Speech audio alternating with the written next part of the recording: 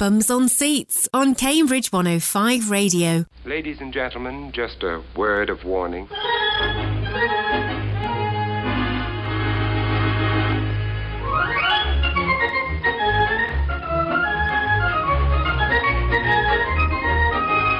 you're a mess, aren't you? I'm not very tall either. Everyone in this room is now dumber for having listened to it. You're listening to Cambridge 105 across the city and South Cambridgeshire, and now it's time for Bums on Seats, your fortnightly roundup of the latest cinematic delights and disasters. Joining me to review this week are Emma Marchant. Hello. Bridget Bradshaw. Hello. Lorcan O'Neill. Hello. And Victoria Ayre. Hello. We've got an eclectic selection of films to discuss this week. We'll be heading into the Colombian jungle for the award-winning drama Monos. We'll be into the home of a working-class Geordie family in Ken Loach's latest social issues drama Sorry We Missed You, and then back in time with two very different Netflix releases. To the 70s with Eddie Murphy starring Rudy Ray Moore biopic Dolemite Is My Name, and then to the 15th century with the Shakespeare-indebted period drama The King, starring Timothée Chalamet. But before all this, we're making a return visit to the Overlook Hotel. Hi. You can hear me. You're magic. Like me. I don't know about magic. I always called it The Shining.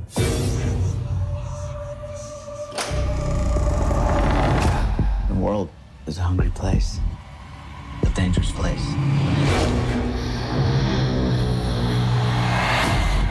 These people, they hurt people like us. These empty devils, they'll eat what shines. And they've noticed that little girl. Wow, hi there. Get out of my head! Get out! From acclaimed director Mike Flanagan, best known as the creator of Netflix's Haunting of Hill House, Dr. Sleep is a bold attempt to adapt a novel deemed one of Stephen King's most unfilmable. Set in the present day, Ewan McGregor stars as a grown-up Dan Torrance, who is still struggling with the trauma of what happened to him in the Overlook Hotel as a child. He now rarely uses his power to shine, but this all changes after he's communicated with by Ayre, played by newcomer Kylie Curran. She is being hunted by a group known as the True Knot, led by Rebecca Ferguson, who feed off people who have a power to shine so they can maintain immortality. Dan has managed to stay off the grid in recent years, but to save Ayre, he has to get his shine back on. So, Emma, you're the only person of the reviewers today who has actually read the novel Dr. Sleep. And the film is in that sort of awkward position between trying to be a sequel to The Shining, a film that Stephen King famously hates, and a sequel to the novel of The Shining. Do you think it works well as doing both? Yeah, I think it did, actually. It's interesting we say that, because obviously Stephen King, has managed to get over his famous massive dislike for The Shining, because this is a very clear sequel going on in the book. Well, at the end of The Shining, the book, the Overlook Hotel burns to the ground, which Kubrick did not then do in the film. So obviously there's no chance in Dr. Sleep itself, the book, to go back to the hotel. So that was quite interesting. But I think it stays very true to the spirit of Dr. Sleep, the book, which is less of a straightforward horror and more of a kind of supernatural ghost story. And also, of course, it's a story of a alcoholic struggling with his own demons. And I felt, as a film, it's a long film. Again, it feels like all these King adaptations at the moment are really long. Chapter 2 was like 2.5 hours. And again, it's nearly 2.5 hours. But it didn't drag for me. And I can barely believe I'm saying this, but I think a lot of that for me is to do with Ewan McGregor's performance. I'm not a massive Ewan McGregor fan outside of Trainspotting, but I think he did a really good job with Grown Up Danny, and I think he gave a compassionate and sympathetic performance, ably backed up by newcomer Kylie. What's the surname of the girl who plays Ayre? Curran. Kylie Curran. I thought she was excellent. I haven't seen her anything. And obviously Rebecca Ferguson as the head of the baddies. What amused me was the other baddies really get very, very little to say. It is all Rebecca Ferguson. The rest of the True Knot gang were not terribly sinister because they were almost silent. Yeah, before I do my next question, Rebecca Ferguson is doing an Irish accent, so I do have to just jump into Lorcan to give his review of her Irish accent before we go any further. I thought it was fine. I Thumbs very up. little. I mean, the Irish accent is so wacky. It's genuinely quite hard to tell when someone's doing a bad job of it. Okay. What has stood out to you in the past as a really bad example of it, though? just as a sort of barometer? I couldn't even begin to assume. I'm going to have to pass on that one. Oh. I cannot. Playing the devil's advocate. Now. Again, maybe that's because there are no bad ones because it's so easy to do. You haven't heard mine. But we'll save that for the pub afterwards. Bridget, one of the things that really surprised me about Dr. Sleep is the fact that it wasn't like this sort of nostalgic cash-in that I was expecting. I was expecting it to be something like that sequence in Ready Player One where they go into the Shining video game and it's just ticking all the boxes. But there's nothing like that. It's a really strange film. Did you have a similar experience? Did you feel that it stands on its own 2 feet, separate to The Shining? Yeah, I rewatched The Shining immediately before I watched Dr. Sleep, just like an hour between them, and it really struck me what a modern horror Dr. Sleep is. It's shot quite differently, it sounds quite different, the soundtrack's much more sort of thumping and in your face. There's a lot more close faces, and unlike The Shining, you get the supernatural, as Emma said, is straight there from the beginning. It's not, there's a hint that there might be some supernatural goings on, and then instead we'll just have a psychological drama about, is everyone just going mad in this isolated hotel? Is the boy crazy, or does he just need a bit of looking after? So from a horror perspective, it was much more of felt a lot more contemporary. Lorcan, so this is directed by Mike Flanagan. This is his second Stephen King adaptation because he made Gerald's Game for Netflix. I was just wondering, whether you think that this is a good film from him, what your thoughts on his previous films are? Flanagan's interesting. He certainly has his own style. He likes this kind of soft focus green filter that I think generally works quite well for him. But in terms of his body of work, for me, it's pretty hit and miss. I couldn't even get past the first episode of House on Haunted Hill. I thought Gerald's Game should be in the top 5 all-time Stephen King adaptations until the last 5 minutes completely obliterates everything that film. It is the most nonsensical ending. Bizarre. So it's like, how can you be so interesting and kind of contemporary and seem like you have this fresh take on contemporary horror, and then just fall into these very obvious traps. And Dr. Sleep, again, the whole film is kind of hit and miss for me. I think, firstly, in a way I'm surprised it's taken this long for the nostalgia train to hit Kubrick Town. But in the same way, I'm also shocked that it ever did. I think this is like a nice experiment, but I mean, I think it's fairly safe to say that Kubrick, for a lot of people, is the closest thing you get to kind of like a semi-deity in film, like someone who just feels like he was born to make film. And so touching his stuff and trying to recreate scenes with horrifically recast actors is just, again, such an obvious trap. Sorry, you tell me that wasn't really Jack Nicholson? That was not really Jack Nicholson. Okay. I think everyone on planet Earth is probably a better Jack Nicholson than the guy they actually got. And poor Wendy, and she goes through so much in The Shining, and we see her, and her Danny has been traumatised, and Wendy in Dr. Sleep looks like she's been at a health farm and had a lobotomy and lots of plastic surgery. It's a much more nuanced, and I rewatched The Shining as well, and The Shining is, I would say, a much scarier film than Dr. Sleep. I did not find Dr. Sleep particularly scary. I found one scene incredibly difficult to watch. Because obviously the True Knot gang are murdering children. And that was the worst scene for me in the book, and also and they did it well in the film. It was truly horrible, really. But it's not that scary. But I was going to say, rewatching The Shining, I was reminded all over again how, as a massive fan of the original book, The Shining, I can understand why Stephen King didn't like it, because although stylistically it is brilliant, The Shining, Jack Nicholson is insane from the get-go in that film. He is unpleasant and insane from the get-go. And in the book, you see the hotel insidiously changing him, whereas actually he seems insane before he even enters the Overlook, let alone when the ghosts get to him. So I think this is a much more nuanced and human film. The whole thing about The Shining is it's so chilly, it's so removed, it's all about the look of it, those massive block colours. And Shelley Duvall famously says she had just a miserable time on set anyway, and that comes through a million times in her performance. So I didn't mind them when they recast for Shelley Duvall. You're right, though, the Jack Nicholson lookalike was questionable. I have heard this complaint about The Shining before, where like there's not a lot of progression for Jack Nicholson's character, Jack Torrance. But I think when you kind of consider the character in the film is like he's a recovering alcoholic who kind of doesn't really like his family and is just kind of always on edge. He's basically as the film begins, he's basically at breaking point, and it doesn't take very much. But then by the end of the film, he's so much even more over the top, and it's quite enjoyable to watch.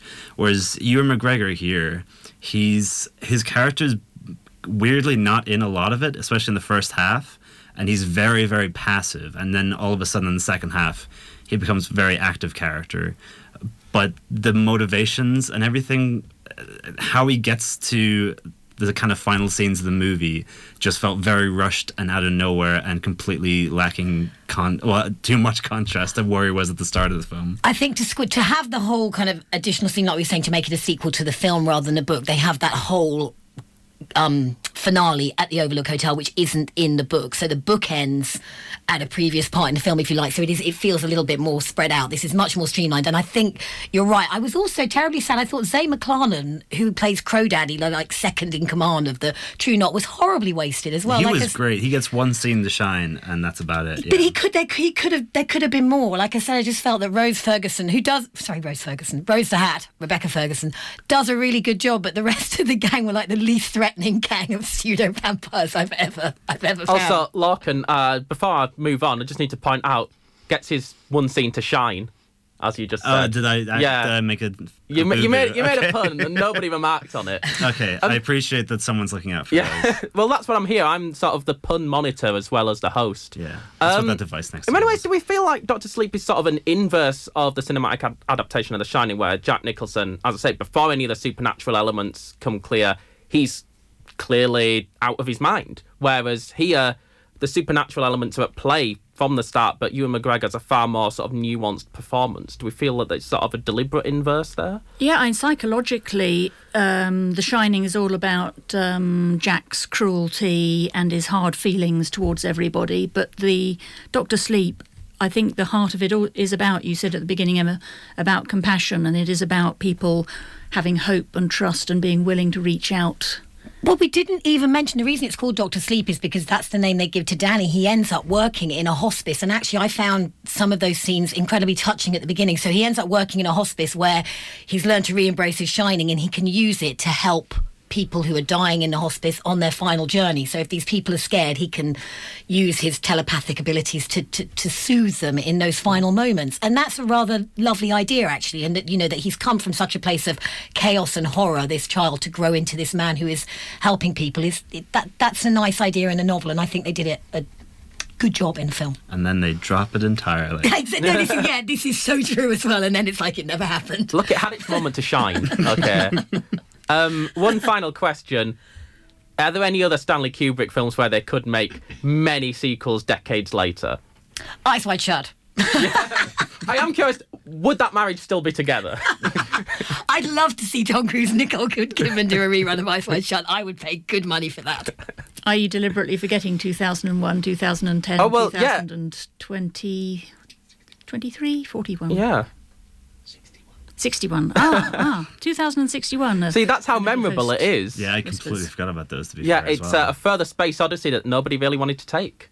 But yeah, no, that was Dr. Sleep. I think it's an all-round thumbs up, I'd say. Yeah. From me, Stephen King, huge nerd, fan nerd. Huge thumbs up from me. It's not boring. It's very watchable. It's just questionable. Yeah, it's eminently watchable, that's for sure. And, you know, I recently went to go and see Joker, and my husband sat for an hour and a half through that, so just saying. Well, I can understand, because Joker, not good. Dr. Sleep, I'd say it's good. Yeah. But yeah, it's now showing at the Light Cinema and the View Cinema as a Certificate 15. Bums on Seats on Cambridge 105 Radio. So the next film today is Dolemite Is My Name. From screenwriters Scott Alexander and Larry Karaszewski, best known for writing Ed Wood, comes another feel-good story of another misunderstood movie personality. Eddie Murphy stars as Rudy Ray Moore, a struggling entertainer whose act generates more groans than laughs. But one day, inspiration strikes and he brings the character of Dolemite, a foul-mouthed pimp, to the stage and immediately becomes an overnight comedy success. Director Craig Brewer's film tracks his career from being a cult comedian to a big-screen icon, with all the behind-the-scenes drama that greeted Rudy along the way. Here's the trailer. All my life, people been telling me no. Rudy, sometimes our dreams just don't come true. A man slammed a door in my face. I just found another door. I want the world to know I exist. The actors we hire, you're a bit doughier than them. Doughier? In storytelling, it's always best to write what you know. Ain't nothing to talk about my personal life. I deal with the nightlife, club owners and mobsters and lots of pimps and kung fu.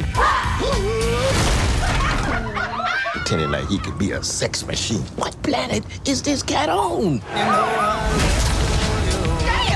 This thing flops, you're gonna be working for free for the rest of your life. I'm so grateful for what you did for me, because I never seen nobody that looks like me. Oh, yeah! Up there on that big screen.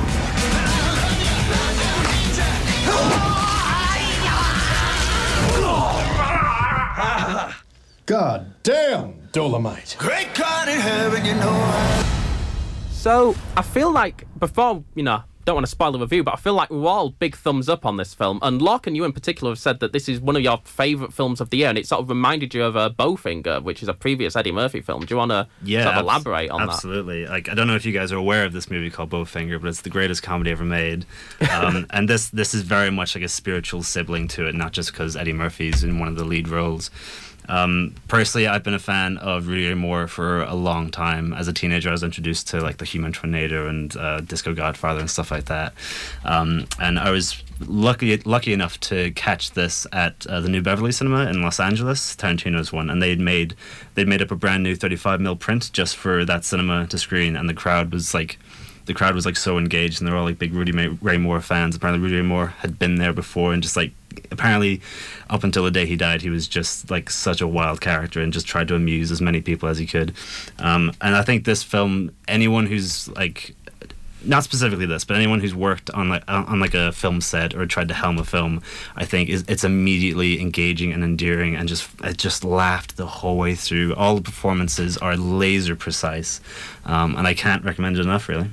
Yeah, so Victoria, you said, you're not a big Eddie Murphy fan. You don't really know the background to this true story. I was just wondering how it played for you without that context. So when I put it on, I was thinking, okay, this might be a bit hard for me to watch. Might be one of those Netflix films that I drift off from. But as soon as it came on, it's just this like complete great character that he brings across, and then it starts off just so pleasant, like he's working in a record store, and then just to see him like achieve what he wants throughout the film makes it like so like enjoyable and heartwarming. But all the way throughout it, he doesn't become, so I don't know the Rudy Ray Moore story that well, but he doesn't seem like he got big-headed. He seems like he's quite down to earth, and just seeing his connection with all the people that Eddie Murphy brings across in the film with so many of the characters, especially Lady Reed.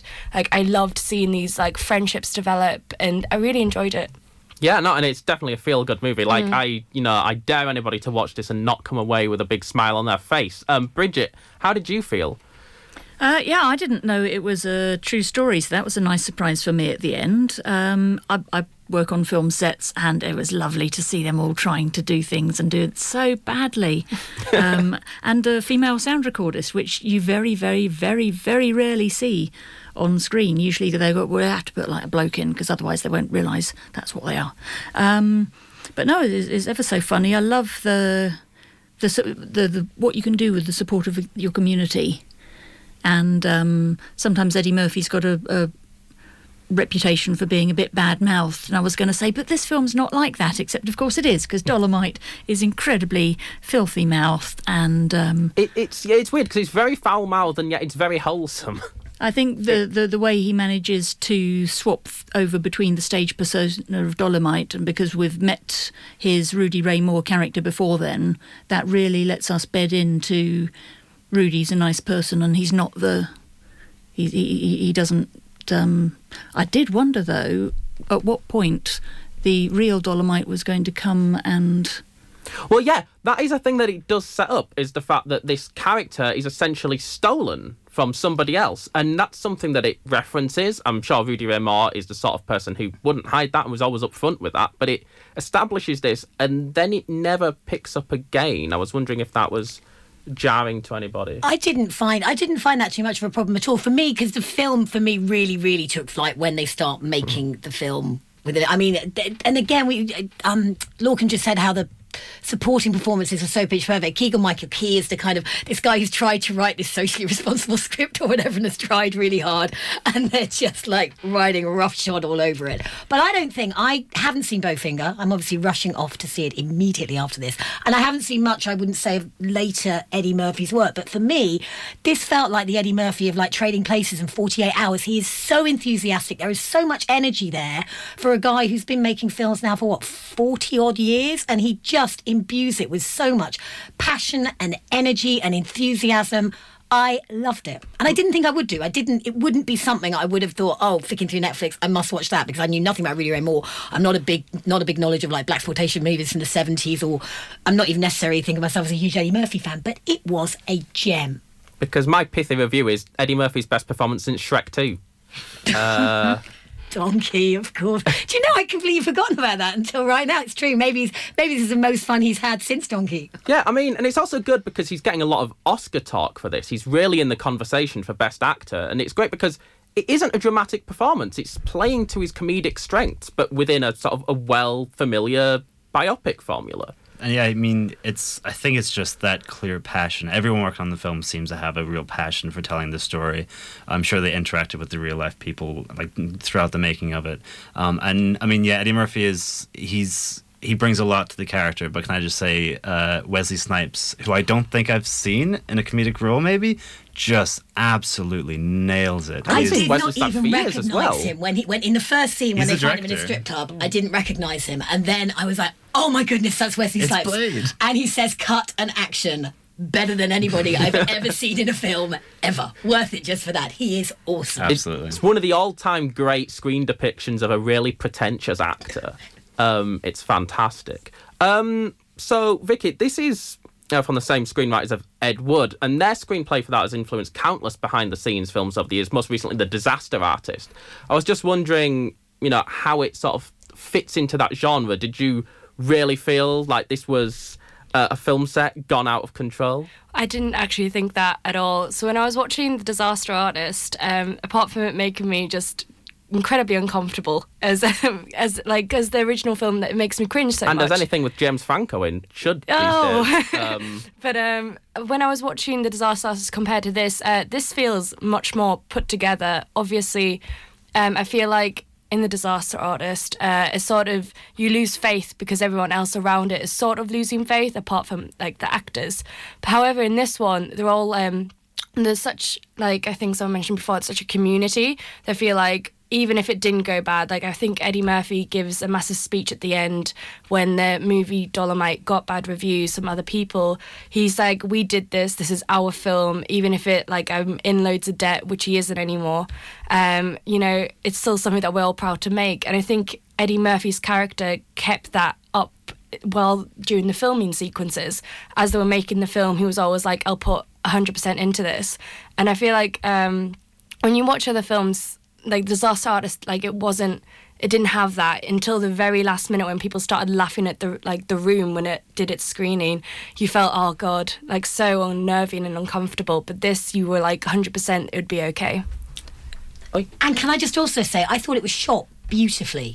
Actually, I thought it's a really, really good looking film. So although I shouldn't say just a Netflix release, but obviously it's available to watch on your telly box on Netflix, it looks that whole kind of 70s LA, the light, it looks fantastic. The production values are brilliant on it. And one final thing, not only can you watch this on Netflix, but on Amazon Prime, you can go and watch the original Dolemite film. Are any of you eager to go and seek that out after watching this? I mean, I'll be rushing to rewatch it. Yeah, for sure. If it's like, because I think I've only ever seen like pretty low quality versions of it. I've never seen it in the last 10 years, so I'll be quite excited to see just a slight restoration online. Okay. For sure, yeah, I think. Cause at the very end, they show the clips that you've already seen Eddie Murphy recreating in film. And at the very end, you see the actual clips from Dolemite, and yeah, it looks like a hoot. I will strongly recommend anyone that wants to watch Dolemite, maybe watch the trailer for the original Dolemite before watching this new Eddie Murphy film. It'll give you a lot of fun context to what's about to come, I think. Okay, you got to sort of mentally prepare yourself for what you're about to see. But yeah, Dolemite is my name. It's now streaming on Netflix, so as soon as you finish listening to this, just whack it on. It's a certificate 15, so maybe don't get the whole family around the TV for this one.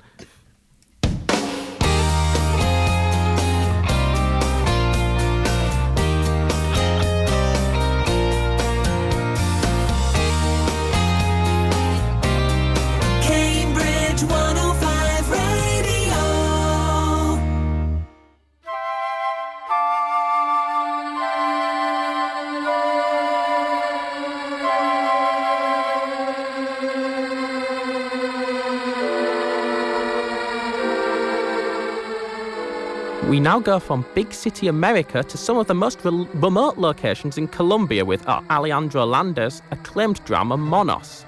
The film follows a group of 8 teenagers, part of a guerrilla group named the Monos, who have been tasked with guarding a cow named Shakira and an American hostage, a doctor played by Julianne Nicholson. However, intergroup tensions stop this from going to plan, and soon they've fled the jungle to evade being tracked down by the military. So, Vicky, this has been one of the most acclaimed films of the year. It won a prize at Sundance at the start of the year. It's just won Best Film at the London Film Festival. Does it live up to the hype? So when I watched it, I thought I came out thinking this is a beautifully shot film, but I was a bit traumatized by what happens in the film. But after thinking about it, I think it's incredible. It's probably going to be in my top 10 of the year. It has this great soundtrack throughout. It has these amazing sceneries and landscapes, but obviously the 8 guerrilla warriors that they've chosen to cast, I think, just bring this film so together. You've got, I think most of them are all unknown apart from Moises Arias, who plays Bigfoot, who was previously seen in Hannah Montana. But apart from that, Colombia has had 50 years of this violence, and what you see in this film, it isn't there. Well, it is, but what they're fighting for, you don't actually know. You don't know the political background. All it focuses on is the children throughout it, and I think it really, it's quite striking, and it's a very, very good hyped up film. Lorcan, so inevitably this film has been compared to Lord of the Flies multiple times. Does it ever get out of the shadow of that influence? No, I actually hated Monos. I couldn't stand it whatsoever. I'm so sick of watching movies that are beautifully shot, they sound beautiful, but are just boring to tears. Some critic review compared it to Apocalypse Now, and for some reason that's just become kind of the mantra of this film. Everyone's comparing it to Apocalypse Now, and I think that's such a slap in the face to Apocalypse Now. I think the film's quite lazy. I think not every film obviously has to subscribe to the typical 3-act structure or what we're used to seeing, but I think if you're going to change it up to something different, then you better make sure it's interesting. I just found there was nothing carrying me through this film. Performances are fine, but again, unless things are happening that's engaging, I just felt the film was really self-righteous, self-important, and just kind of miserable. Okay, I think I'll play devil's advocate and say where I am on the film. I'll get out presenter mode and briefly step into reviewer mode. Because I liked it whilst watching it. It really left an impression. And then I started thinking about it, and I felt that it was very style over substance, and I didn't feel it had anything deeper to say, despite all of these things happening on the periphery that should be political subtext. It just has nothing to really say. And Vicky, you sort of touched on that. I was just wondering if that has sort of affected how you've viewed it since watching it. So I feel like the removal of the political background of Colombia as being a main plot point in this film has made you... I thought I was really engaged with all the kids. That sounds bad, but as in I was more really focused on what they were going through, their emotions, and I thought if I didn't have that, obviously I would get lost, but I was really I wouldn't say enjoying, but I was really captivated by what was happening on screen, this tussle for power within this small friendship group, but not really friends, and just all the relationships that are developed between them. I thought that's what captivated me, but clearly did not. It would have been nice if they contextualised that into some kind of forward-moving narrative. I mean, I feel the narrative, when it comes to the end of the film, when it completely just goes away, I think that was better somehow than if something else had developed along with them being a part of this Monos group. That's fair, and I think I can understand people being engaged by the characters and stuff, but for me it's very much if you don't have a story, why are you making a film? Outside of political context and stuff like that, I just didn't find it engaging or an interesting watch outside of it. I mean, the soundtrack's amazing. It's I can't quite remember her name. It's Mika Levi. Mika Levi, who did the soundtrack for not the skin I live in. Under the Skin. And Jackie as well. Jackie, by far the best thing about Jackie was that score. But again, there's just nothing here that would draw me back for a rewatch or would make me think fondly of it whatsoever. But do you think that any of the style helps compensate for the lack of substance? I mean, yeah, if it didn't look gorgeous, I would have been even more bored, so I appreciate that. Oh, wow. Okay. Wow, I don't know where to really go here. I want more of an argument between the two of you. I'm trying to think what I could ask that could really bring that to the fore. Can you, considering this is a Colombian film, can you imagine any sort of circumstance where this could play well in Colombia and they could just grasp onto a political context? Or do you just think it's completely devoid of anything? I have absolutely no idea. I just know that, a film should be engaging. Like, even if you have no knowledge of the context of what a film is, it's the film's job to get you engaged in that. I think the film assumes various things, and again, I think the film feels very self-important, and I don't want to be a bit mean, but I feel like maybe a lot of the critical reception, in a similar way to Sicario, which I had a lot of problems with Sicario. People watch it and they feel like, oh, I'm watching a very important film. This is very good. It's very well shot and it's very important. But there's so many problems with the film that I see. I can't get over those. So what you're saying is you don't like films set in South America?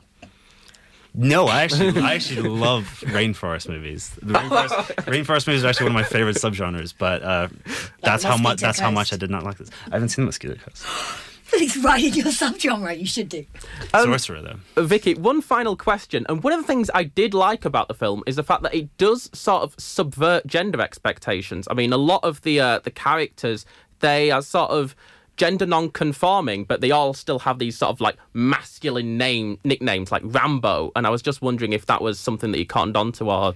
Well, Rambo, I think, was like my favourite character throughout. I thought they were like an incredible stance between the group of, because I feel like there is a bit of gender conforming as well, because you had Lady, who's named Lady, and she was like the woman of the group. But then obviously like Rambo has this like this atmosphere as in like she is a warrior, and I feel like at the end when they're all as a group and they become one, like I don't think gender matters, and I think that was a really good pull together of the group. Okay. Right, anyway, so that is Monos. Got mixed reviews here. I'm in the middle, but leaning more towards Vicky. It's a Certificate 15, and it's now showing at the Arts Picture House. Bums on Seats on Cambridge 105 Radio. So, just to remind you all, you're still listening to Bums on Seats, and we're here for just under half an hour more. We've got a couple more reviews to come.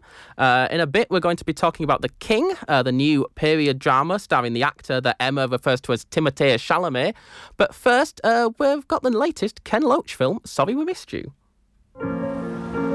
Hi, Rosie. Wake up. Dad will go mental if you miss school again. No, if you don't move, then you're going to get a ticket. Oh, Rosie. You're feeling with a laugh. You don't work for us, you work with us. 0 hour contract, I get paid for the visits. Keep this happy. Get it. Yes! We track every parcel, don't we? To the front door and the back door. Even if you put one in the garden shed, they know where it lands. I never thought it'd be this difficult. I just want things to go back to normal. You do more for me than you'll ever know. You've got the best thing in life here. You've got a family that care about you. How does your company get away with this? This is my family. Thanks for the great day. And I'm telling you now, nobody messes with my family.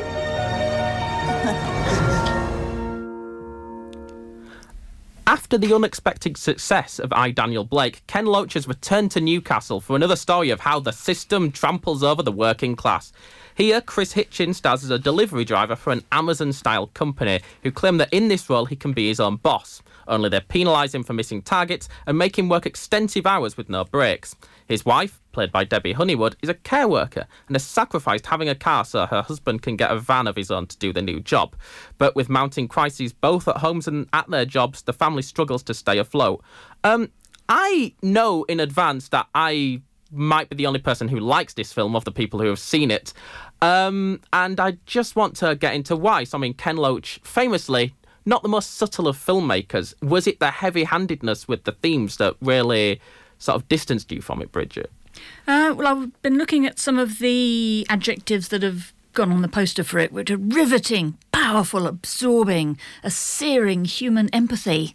But I find it grim and tedious, and they were just relentlessly explaining, and it was emotionally exhausting. And you could argue that this is deliberate on his part, because the situation that the people are in is one that is very difficult to get out of, even though they're kind and hardworking and they're doing their best to escape and to do better, and it's just not possible. But it does not make for a film that is fun or rewarding, or didn't feel at all any richness to the film. So Lorcan, Ken Loach has in the past couple of weeks spoken out against Marvel films and why they are not cinema. Is Sorry We Missed You cinema? No, by no means. Same with Daniel Blake is not cinema either. Yeah, that was funny. I feel like after Martin Scorsese and Francis Ford Coppola had their digs at Marvel, Ken Loach felt more like Hans Moleman at the back of City Hall being like, me too. No, this I would not call this cinema. There's no subtext. I complain a lot about overt politics in film being a substitute for story, and I'm all about story. So if you have a film that doesn't have any story or very paper thin characters, then I'm going to be fairly disengaged. I mean, even technically, like, am I the only one that saw large chunks of the film out of focus? There are whole scenes in this movie that are out of focus, and I don't know how any film critic can look at that and be like, "Oh yeah, this is an 8 out of 10." Because that's just what the working class would shoot a film like. Okay. Well, then I don't want to watch the movie. I like how just before we started, Bridget pointed to a note I made, manipulative tripe, and smiled and nodded, which encouraged me greatly. And I think, again, with Daniel Blake, I can only assume Ken Loach is doing stunt casting. If he's not doing stunt casting, then there's no excuse for how terrible all of these performances are. And like, bless her, the mum was sweet, but watching her try to remember her lines was like watching a rat trying to get out of a maze. So yeah, thumbs up. This should all go on the poster alongside all of those other adjectives. Do we feel like that the way that, this, like many of Ken Loach's other films, has been receiving just glowing reviews across the board, do we feel like that's a case of critics not being able to divorce personal politics with film quality? Because obviously I'm sure we all agree with the politics of the film, but that doesn't necessarily make for rewarding viewing. Yeah, and it's a very important subject, and if you're not familiar with precarious housing, precarious employment, the difficulties you get with 0 hours contracts, this could be an eye-opener to you. But I think a lot of people who don't know about this won't want to watch this film. It's not. Yeah, so I mean, Ken Loach saying Marvel isn't cinema, but that is what working class people, if they can afford a cinema ticket, will be going to watch instead. Yeah, well, I mean, apparently Paul Laverty is an experienced screenwriter, but the only films of his and Ken Loach that I've seen have been Daniel Blake and this. But it felt kind of like whenever on a screenwriting level, it's kind of like when your dad tries to walk in the living room and play video games with you, and he's so terrible you don't even know where to begin to coach him, kind of thing. It's like, there's so many fundamental in this problems. film, you would begin by explaining all the buttons on it and saying, this button is marked up. If you press that, it goes up. And you press the continue down the button, film you go down. by having the same thing. Yeah, just everyone's just constantly explaining how things work and what's happening. The opening scene is basically the main character's boss telling him all these things that can go wrong, and you're like, okay, I'm just going to wait for all of these things to go wrong now. I quite liked that, actually. The beginning of I, Daniel Blake was similar, with a telephone call that you hear and you don't see, and that set things up quite nicely. So I thought, this might be a bit more of the same. So you liked I, Daniel Blake? I didn't like it for the same reasons that I didn't like Sorry We Missed You. Okay. It was, and it felt like the sort of film you make if you're going to take it round schools and pause at different moments and go, this is what we call a sanction. Let's talk about whether sanctions are good or bad. Do you think he made the right decision here? Could he make any other decisions given his circumstances? Okay, class, let's move on. I love the idea of these two most recent Ken Loach films being reimagined as video games. Like, that is all I can think of now.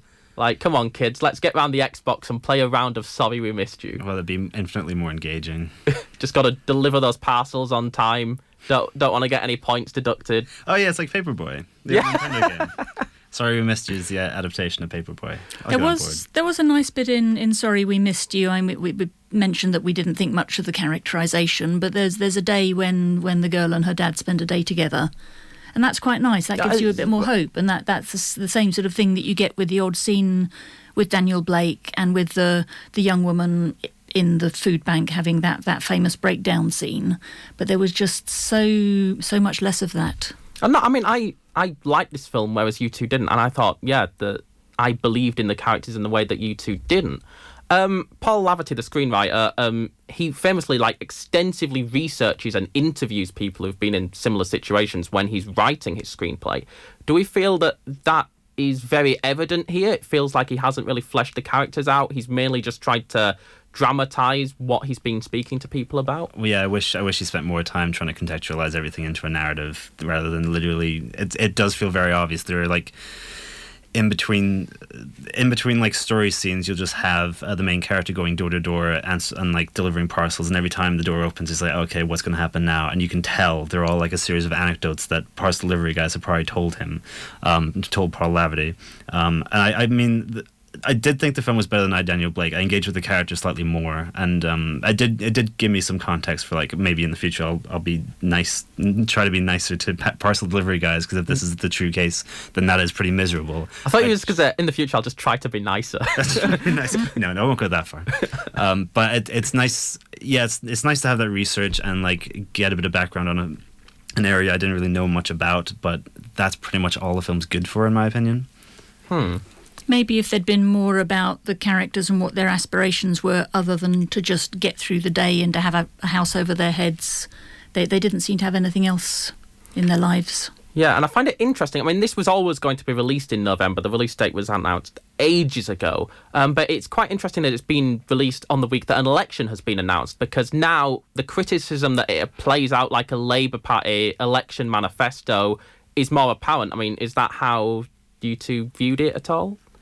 I think there's certainly a political kind of philosophy behind the film, but I wouldn't go so far as to speculate it's like a propaganda tactic or anything like that. Okay. Well, that is Sorry We Missed You, and it's now showing at 2 Cambridge cinemas, the Arts Picture House, and The Light. It is a certificate 15.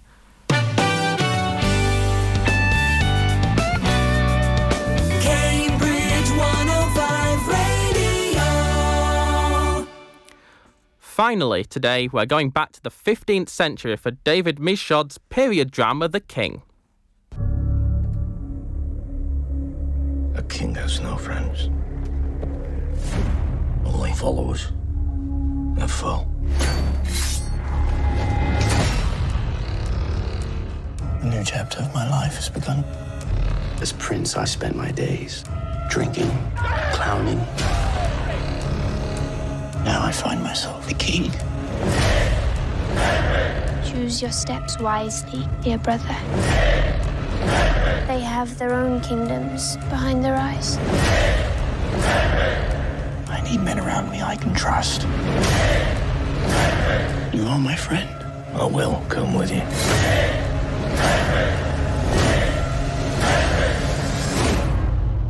Now you will be watched over by an altogether different king.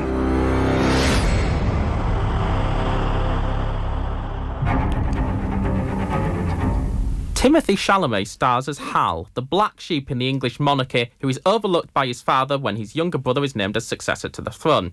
But after they both pass away, he finds himself on the throne and crowned King Henry V, and in direct conflict with the French. Emma, Netflix seem to be throwing out period dramas at this point every year. Like last year it was Outlaw King with Chris Pine. This year it's The King. Does it feel like it needs to exist, or does it feel like it was just commissioned by an algorithm that suggests people really want period drama? I felt is it not kind of like Shakespeare's history plays for millennials with what Timothée? I'm going to call him Timothée because I think that's how you pronounce it. It is French spelt after all. And Robert Pattinson.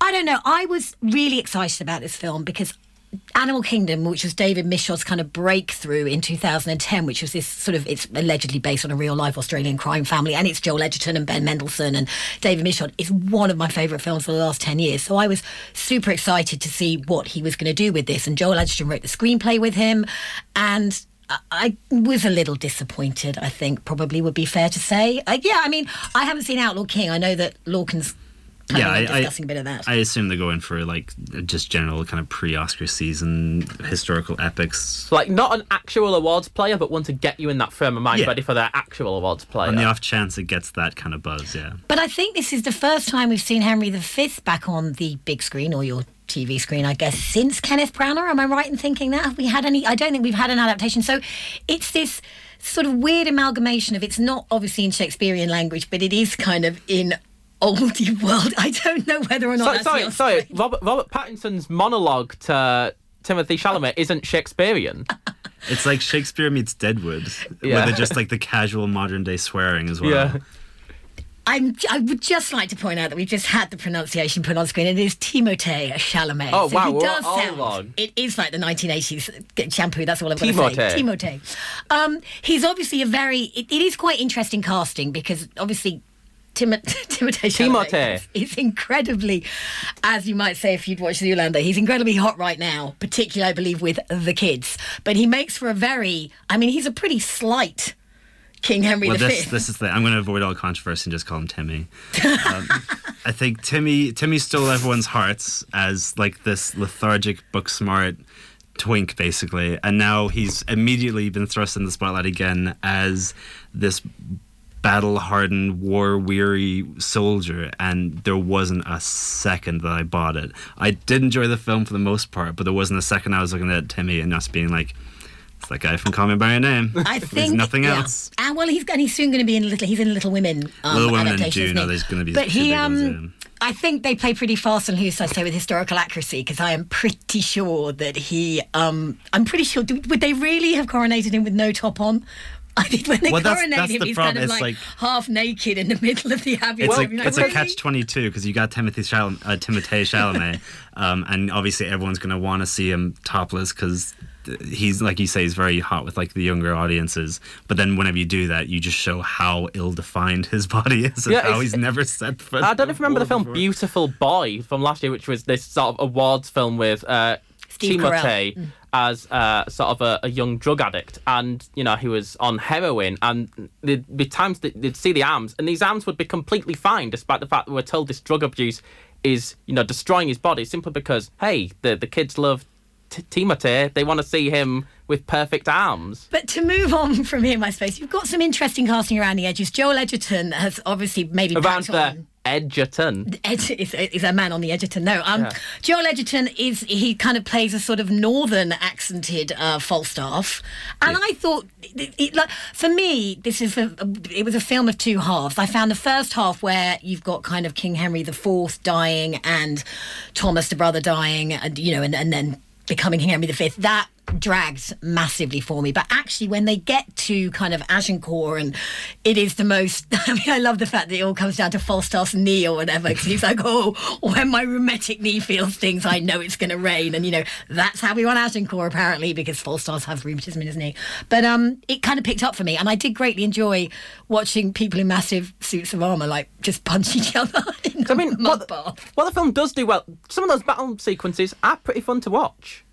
There's, from memory, I watched it this morning, there was one battle scene. Compare this with like Outlaw King, which was so go hard or go home. There's so many battle sequences, so much effort. Well, the difference is he was an outlaw king. This is just the king. So he only gets one war. I guess. He only gets one big battle. Pretty famous battle, though, to be fair. Pretty famous battle. Sure, that's a get out, though, isn't it? You can have lots of unknown battles look really cool. You can just rely on the one that everyone knows, I guess.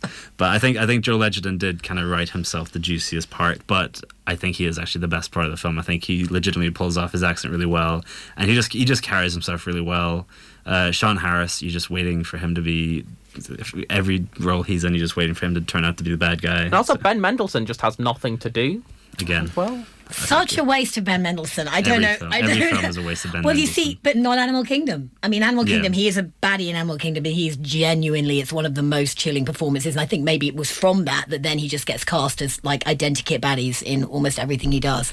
But I could have done with some more of him. Anyway, we talked about accents, so we can't avoid the elephant in the room any longer. What on earth is Robert Pattinson doing? Well, it's bizarre, because up until then, whenever Timothée talks to anyone in the French side of things, they they speak in French and they subtitle it. And then when he actually meets the Dauphin, Robert Pattinson decided to play this with a kind of lank blonde wig and the most ridiculous French accent ever. So he says, I'm going to talk English because it is stupid and ugly. And then there's some... I just have to clarify. That's an actual line of dialogue in the film. This is not as... Possibly my accent was even better as well. It was impressive, wasn't it? It's. I found it bizarre. It took me out of the... Well, I don't know. I think I was actually most engaged when Robert Pattinson showed up. So you're waiting for him, and then he shows up, and he's got this ridiculous wig, and he's speaking in this ridiculous way. I think Robert Pattinson's such a strange personage for me because he's like, I feel like he's constantly trying to get up there to the A-listers, but then whenever he does get like a high-profile gig, he just like, he's so flippant and flamboyant with it. It's so strange. And I think Robert Pattinson is a very interesting actor just because he's not afraid to be silly. Like he can. I mean, we've seen like Good Time. We know he can achieve great roles, but when he's given this, he's just like, no, I'm going to be silly. And paradoxically, what should be the worst performance in the film was the only thing sustaining my interest, and I wanted more of him doing a nonsense accent. I felt he'd been watching a lot of Versailles beforehand to get ready. It kind of felt like it's like, because I watched quite a lot of Versailles, and that is not necessarily a great TV show by any stretch of the imagination, but it felt a little bit like he was a bit actor in Versailles. No for me. It was a no for me. Okay. I think overall, I would. If you're a fan of like historical epics, I think it's one of the better ones in recent years. Oh no, I meant Robert Pattinson was a no for me. Oh, not right. the film. Sorry, I should have made that clear. Robert Pattinson, I didn't. It was funny, but it was jarring. He livened things up, I think. I think it's depending on where you sit on the film. Because I mean, if you're liking it, then that's jarring. But if you're not liking it, you just want more of the silliness. Well, like I said, for me, the second half, I did, the whole Battle of Agincourt and the second half of it, I got invested at that point. I enjoyed the second half a lot. And the bits, and the more Joel Edgerton was, the better it was as well.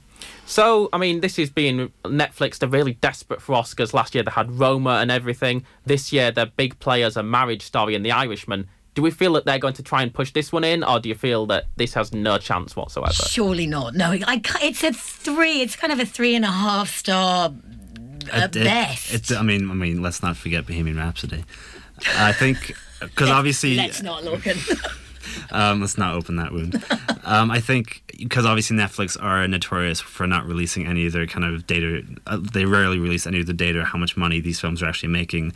I think the Oscar season is, to be a little cynical, typically dependent on how much money these movies are making as a kind of promotion for people to go see them some more. So if tons and tons of people watch it this weekend, I mean, Timothée Chalamet certainly has that drawing power.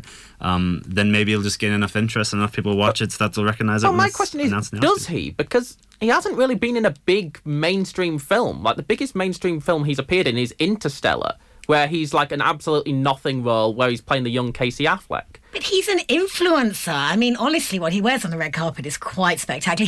I think he really is. He's got a very strong social media presence, which obviously is important amongst the kids and myself. Which the Academy are always desperate to get as well. Yeah, okay. And I think that, he is about to be in Little Women, which is having a vast amount of I feel like it's bombarding me from everywhere I look. The new Greta Gerwig version of Little Women seems to be everywhere. I feel like next year is the year where he's going to take off as somebody that the average person on the street picks. Because right now it's just, cool art kids on Instagram. But now, next year, he's got Denis Villeneuve's Dune. He's in the new Wes Anderson film. Next year he'll be in the films that average people on the street will see, and that's when I think he'll really take off. And I think as well, regarding The King, I do think there is something to be said for if it is trying to introduce, what was considered, some Shakespeare, because it is kind of a rewrite of the history of that history cycle of plays from Shakespeare. So it's trying to bring that to a younger audience and a audience who watch Netflix, then that's no bad thing.